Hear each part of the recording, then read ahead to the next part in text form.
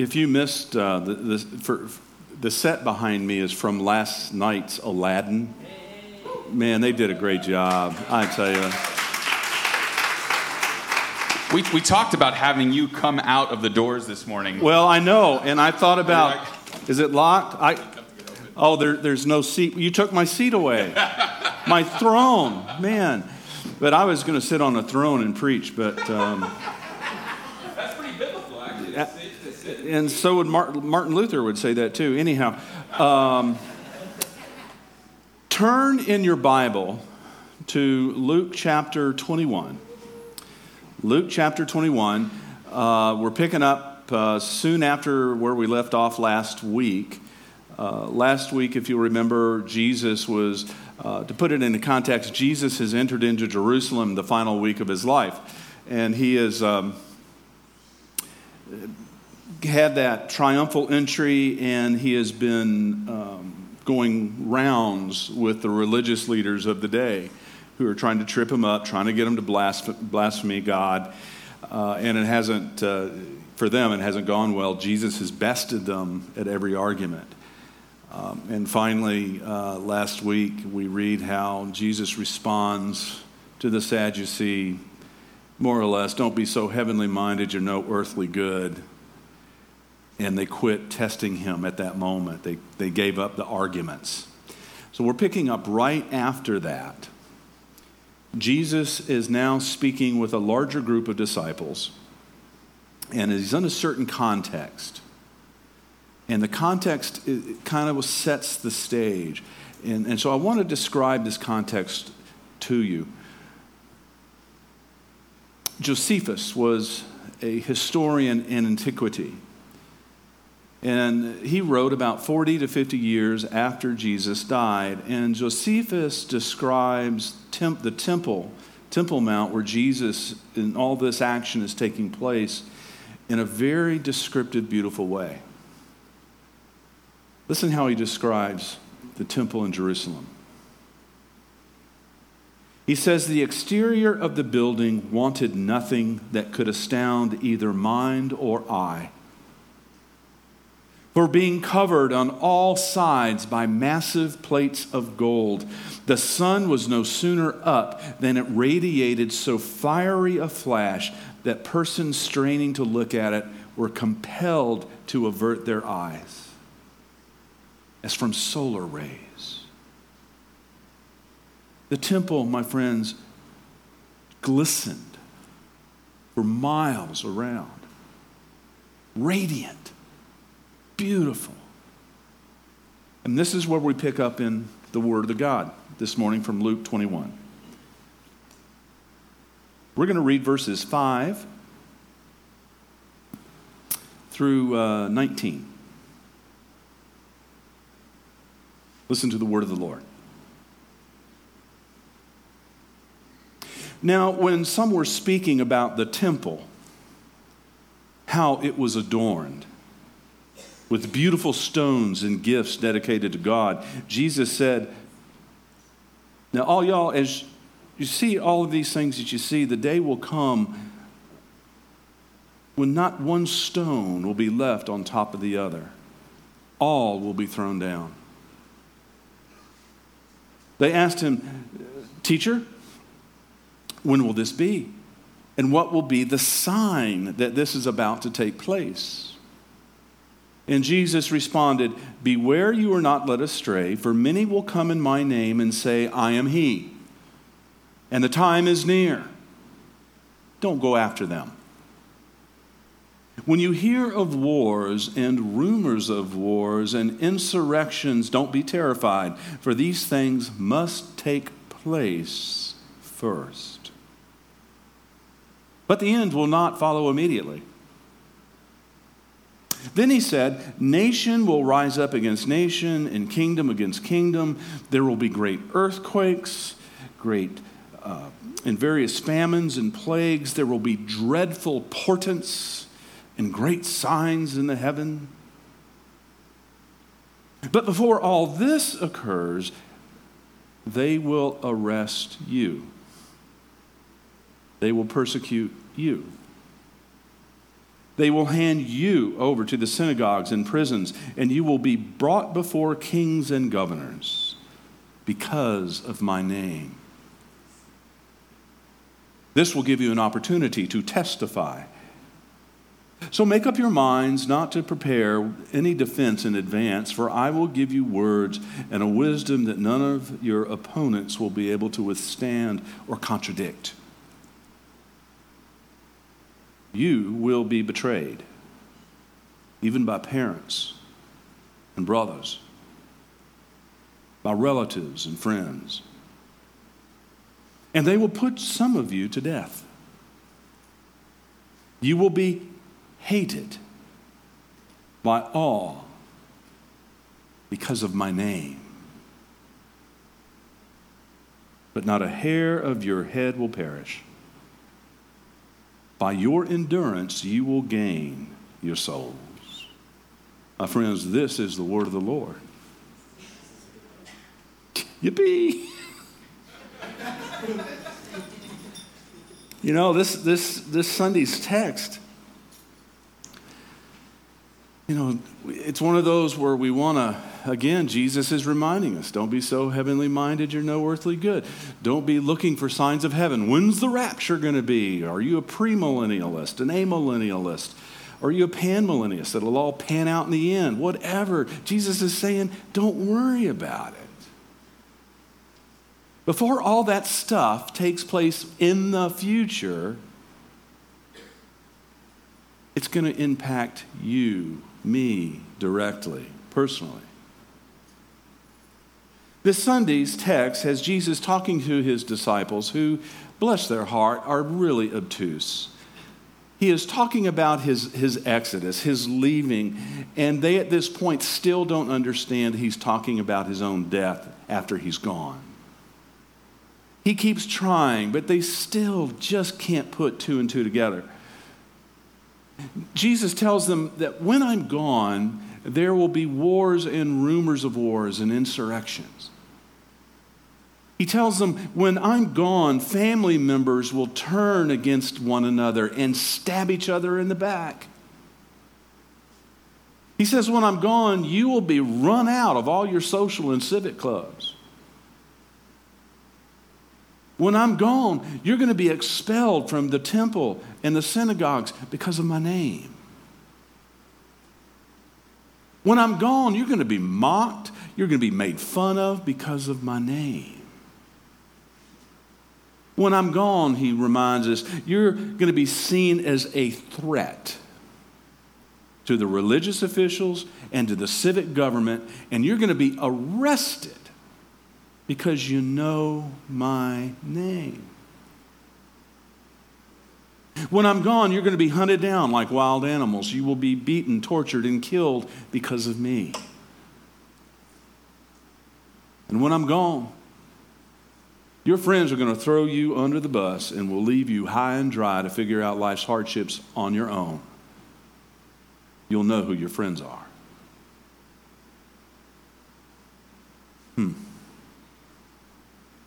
Do we really understand that when we say yes to Jesus? Or do we somehow gloss over those realities? I wonder if our Christian followership, our Christ followership might have more meaning if all Christians in the West, in the United States, had to sign an indemnity clause. Now, Dan, I know you're starting to get all excited over here. Lawyer up. Yeah, baby. Let's write this indemnity clause. And, you know, maybe Christ followers need to sign off on an indemnity clause before they join the church or profess their faith. You see, indemnity clauses are signed when one party agrees to hold harmless another party in case there are problems or bad consequences while undergoing an activity or experience. Now, you've signed one of those before, haven't you? If you've gone to the hospital or had a surgery, you've signed an indemnity clause. I'm not going to hold the hospital liable for any stupid thing they'll do. Right. That's an indemnity clause. But we all sign it. They make us sign it. I remember one I had to sign years ago. I was living in Celebration at the time, and I went on this thrill ride in Orlando called the Sky Coaster. And the Sky Coaster was invented by a member of my church, Bill Kitchen. And he was a friend of mine. We rode motorcycles together. And now the Sky Coaster, imagine you have two giant poles that come together and one in the back. And these are 300 feet high. In the Sky Coaster, there's three of you, and you get strapped into this harness, and you get a little cable on your back, and you get pulled up from the ground 300 feet up into the air until you hit the top of the other pole. And there you are, 300 feet off the ground, 30 stories. And you're just the only thing, there's nothing around you. It's just you and the harness. And you're swaying. And to make it even more exciting, one of the three, has to pull the cord to release the ride. I ain't going to do that. So my 12-year-old daughter, Katie, God bless her, come on, Dad. And the Sky Coaster, what it does is you enter into a 120-foot straight free fall to the ground. 120 feet, you attain terminal velocity. And as soon as you reach terminal velocity in that free fall, it throws you out over the rest of the park. And you just go back and forth. And you have to change your pants. And even though Bill was a motorcycle riding buddy of mine, and this inventor, and it was his ride, I still had to sign an indemnity clause. So that if after terminal velocity, things went terminal, not your fault, Bill. We've all signed indemnity clauses. You see, indemnity clauses are signed because they are sober reminders to really think and reflect upon what we are about to do before we do it and before we put our name on the dotted line.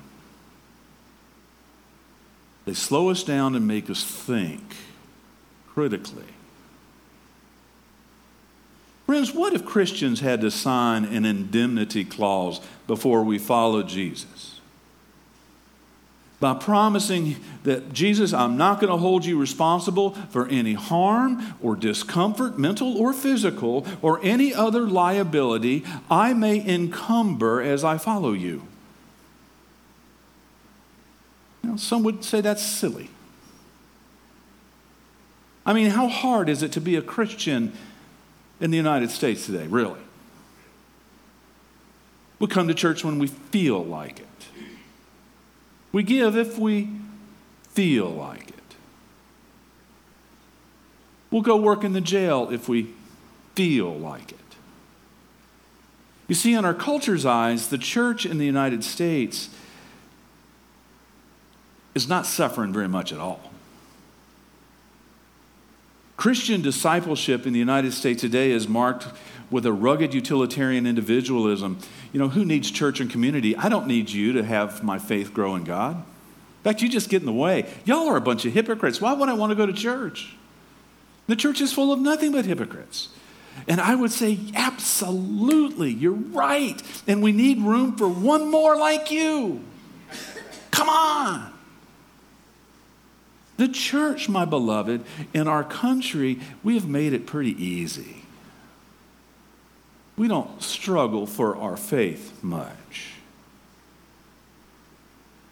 And yet Jesus is telling disciples, Jesus is telling you and me that before the signs of the end of time come, before the wars, before the famines, before the plagues, you and I will be persecuted. He didn't say that disciples, that you and I will be inconvenienced. That's the way we see Christianity today.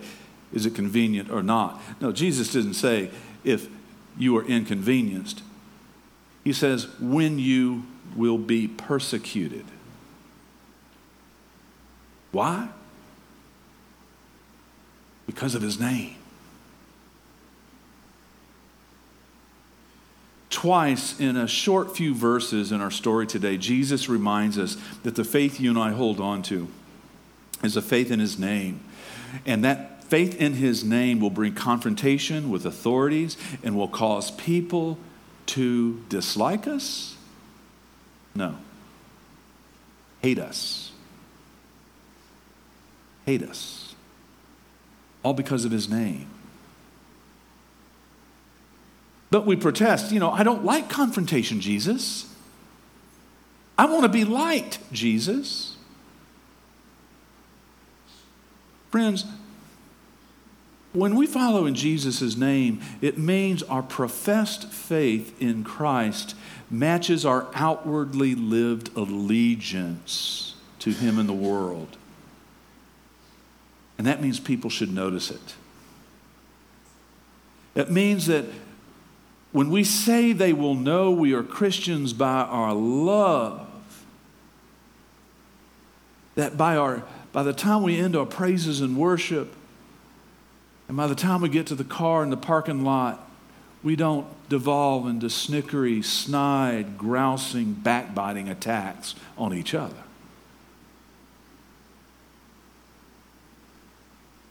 Friends, when we sign up to follow Christ,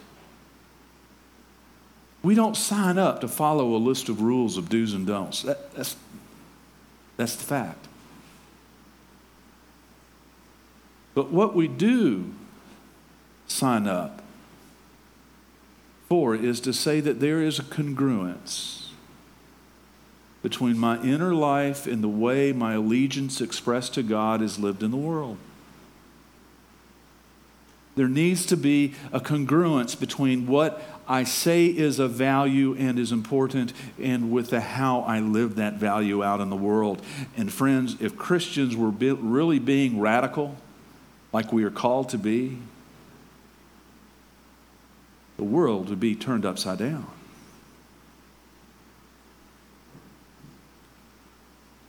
My friends, Alan Culpepper, scholar, he writes, truth is tested and faith is confirmed not in idle speculation, but in the crucible of adversity. And listen to this. This is what he says, and I go, absolutely. He says, to those of you in the church today, if you wish to find a more vibrant religious experience, you should not look for a sign for the future, but for signals that now is the time to live by Jesus' call for obedience in the here and now. In other words, if our Christian life has become too boring, or you're not getting fed, look at yourself first. Because it may mean that you and I are not putting our faith out on the line.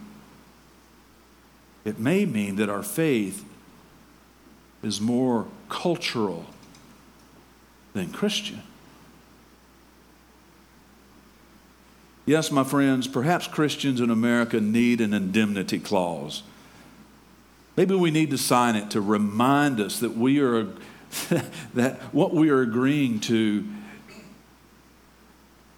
is that when I say I believe in Jesus, it's noticeable.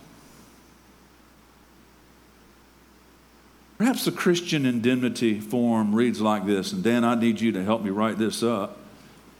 But imagine if it looked like this. Listen to it as I go through it and see if you can check the boxes off in agreement. And so from the comfort of your seats, just listen to this proposed Christian indemnity form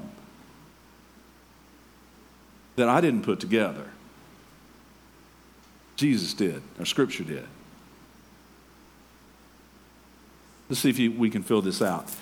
Do you agree, question 1, do you agree to be personally responsible for all actions encumbered or enacted by you or someone else if you accept Jesus Christ as Lord and Savior? Now, that sounds pretty good, doesn't it, Dan? I've never been to law school, but I thought that sounded good. Is it good? All right. Do you acknowledge your life, new life in Christ? Do you acknowledge that it will be uncomfortable at best and full of hardship at worst? Can you check that box? Can you and I check the box that says, do you acknowledge that by checking the box, you hereby relinquish all personal control of your tangible and financial assets? Ooh. Does Jesus ask me to do that? Yeah. When we're baptized, everything goes underwater. Do you acknowledge that you will be discriminated against because of your fealty to Jesus Christ? Do you acknowledge that by signing this form, you publicly agree that there will be a congruence in your life between the faith you profess and the quality of life you live at home, at work, and play, in the social arena, online or otherwise? Will there be a congruence? By checking this box, do you acknowledge that you will be open to public shame, mockery? Are you risking your faith for imprisonment or possible death because of the faith you proclaim?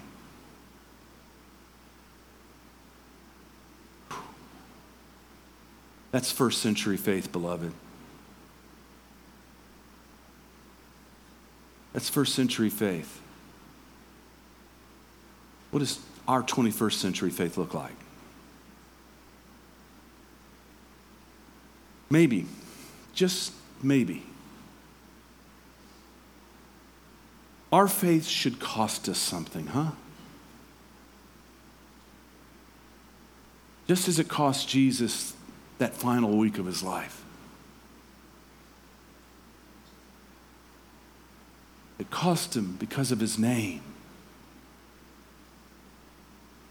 Because his values, his godly life was incongruent with the way he loved other people and God. So, for the sake of his name, our homework this week is simply this. We have a question to answer. Maybe you can do it over lunch. Does the quality of my faith expressed in the world today, does the quality of my faith as it's expressed and lived in the world today, does it even need an indemnity clause?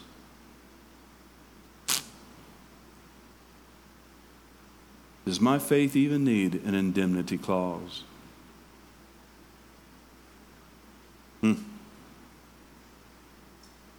Let's think about that. Pray with me. Holy Spirit of God,